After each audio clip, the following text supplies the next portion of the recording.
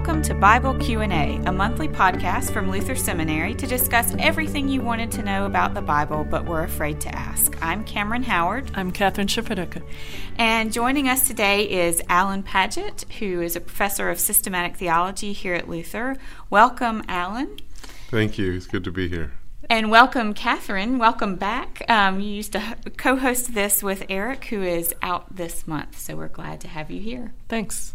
Good to be here.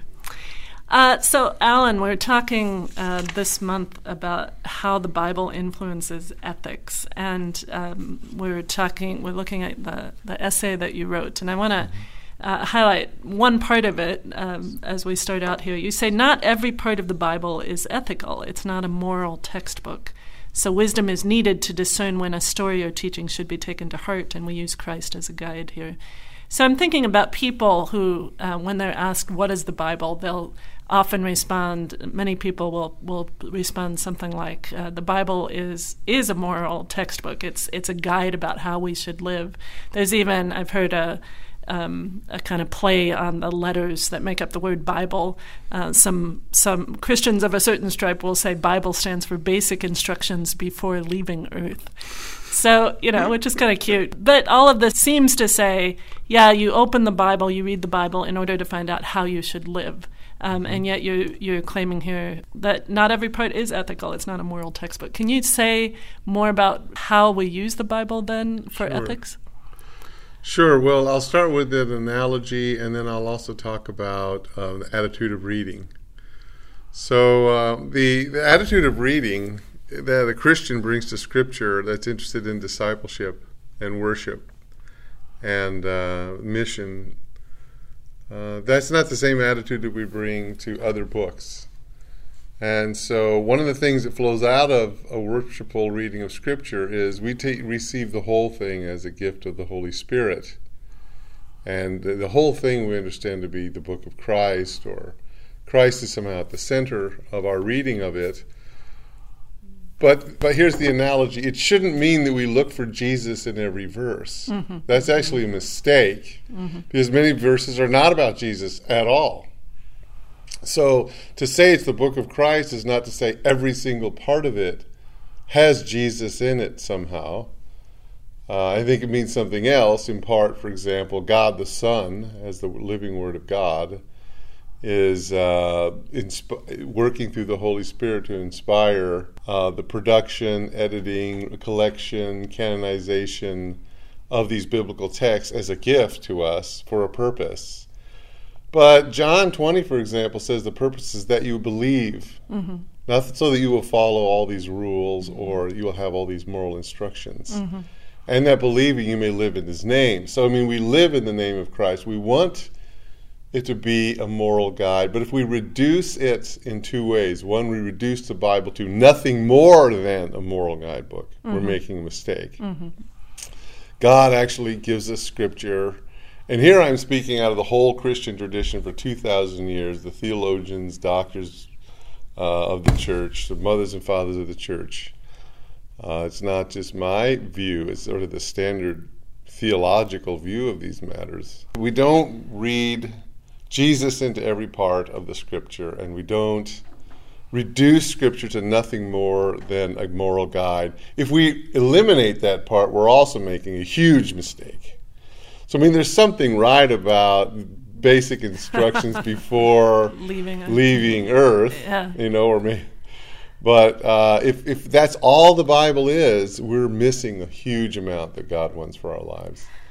So, I guess that's my short answer. Is partly that is true, but it's a guide for life when read as a whole with a larger purpose in mind. Yeah.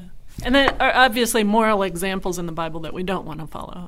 Yes. Pretty much every person in Genesis, right? Or or First and Second Kings. Yeah. Thanks for that. It's not when we reduce it to saying it's basic instructions or it's a moral guidebook, then we lose the richness of all of what Scripture is and is meant to be for our lives. Yeah, and that there are lots of different kinds of literature in Scripture, so it doesn't all even present itself as some sort of list of rules or characteristics.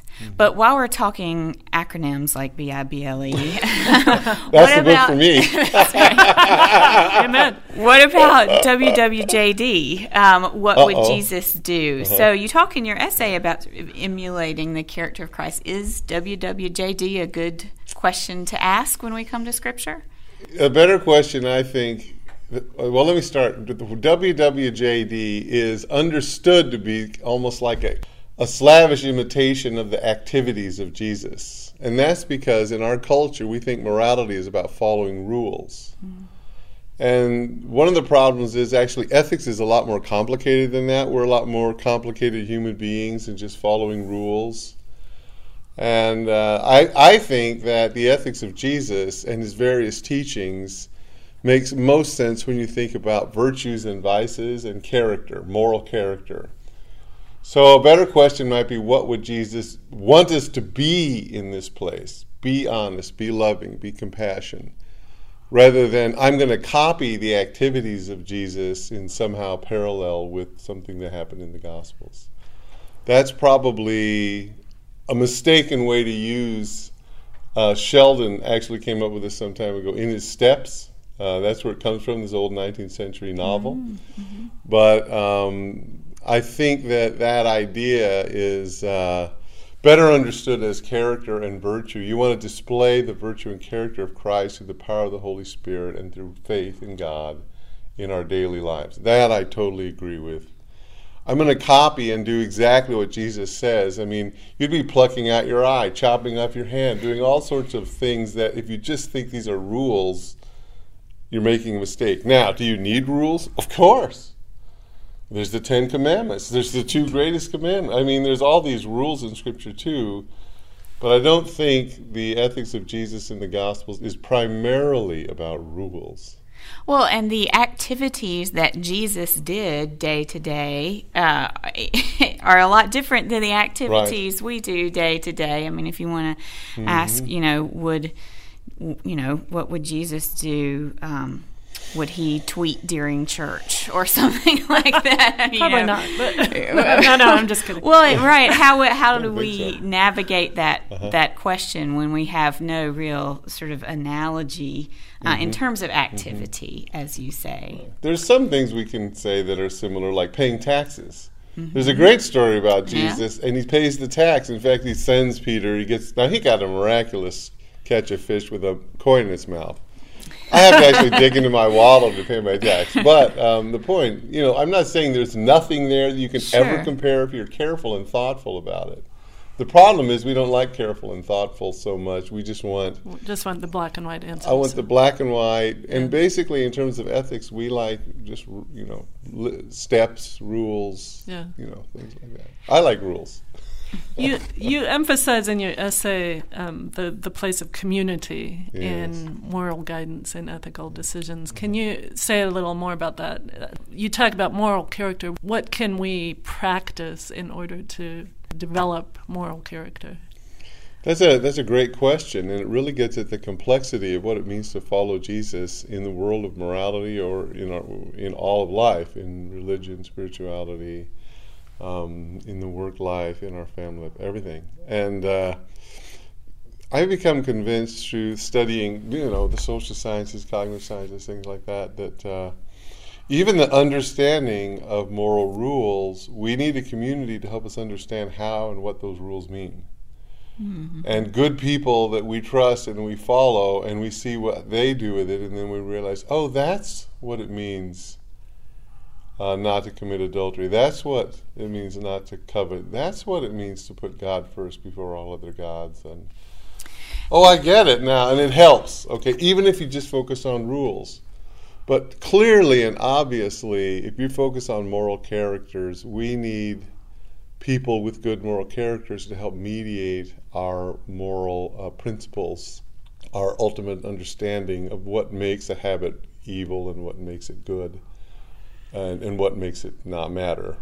I think that principle of sort of having community to help us interpret is so important. I mean, if we take an example like thou shalt not kill from the Ten Commandments, well, it seems, is it simply don't kill anybody? What about end-of-life questions? That simple rule doesn't get at the complexity of every situation we face. So everything's interpretable. I think we kind of, we want to hang up the Ten Commandments or other sort of biblical passages or laws like if we just read them and everybody reads them, then we all come to the same conclusions, right? It reminds me of when Congress had the Constitution read. Do you remember this? It was a few years ago, and there was this frustration that no one was agreeing about what the Constitution meant, and so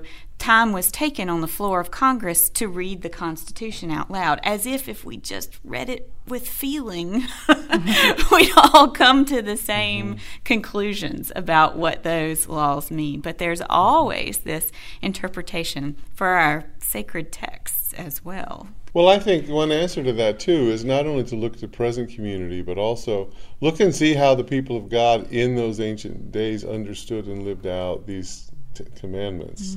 So how did ancient Israel live out thou shalt not kill? How did the early church live out thou shalt not kill?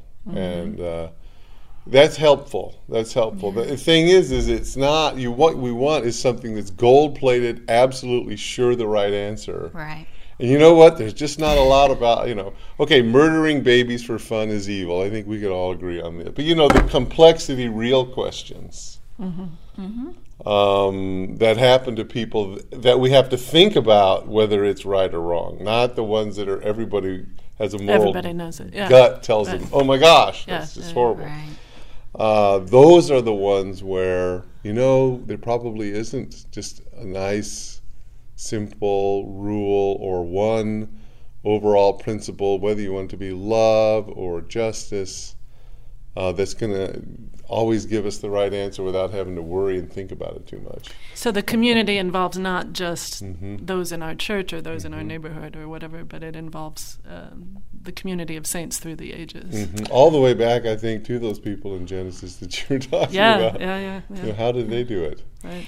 Is there something different about Christian morality from other morality? I mean, we all know that people can be moral without being Christian, for sure. Do we? So, well, maybe we don't. Good question. But, is there something distinctive about Christian morality? I think I have to say yes and yes to your question, and put it into two parts. Is there something distinctive about Christianity? Yes. Are there many parts of Christian faith that lead to an ethic of life that are similar to other great religions or to people that have no official belief in God or gods? Yes, of course. So the question might be, what aspect of the Christian ethic is different from just good, solid, humanistic ethics, that you could maybe work out on different bases or from different perspectives? And things that relate directly to God and our relationship to God are either unique or very distinctive. Like you'll have no other gods before the Lord, the unpronounceable name of God, the Lord God Almighty. I always like to tease my Old Testament scholars, and since you both are, I'm going to throw this in, but, Jehovah. Yeah. Not the right. Not the right name at all. It's completely wrong. We'll have to take that up in a different podcast. Yeah, we're going to just delete that whole part. But, no, that God is a distinctive God's name, and we put that God first. That's distinctive, and it's the first of the 10 Commandments. I mean, that's distinctive. But for Christians especially, I think when you base your ethics on character, you need models. You need actual living, real human beings. Jesus Christ is that model for us. I mean, more than any other human being that ever has lived or that lives or ever will live. And that leads to certain distinctives that make the virtues of the Christian faith different from the virtues of Homer, the virtues of Aristotle, the virtues of Confucius, the virtues of Wall Street. They're different. So that's what the difference is. Yeah. Thanks so much, Alan. And thank you for joining us on Bible Q&A. You can find out more at enterthebible.org. Join us again.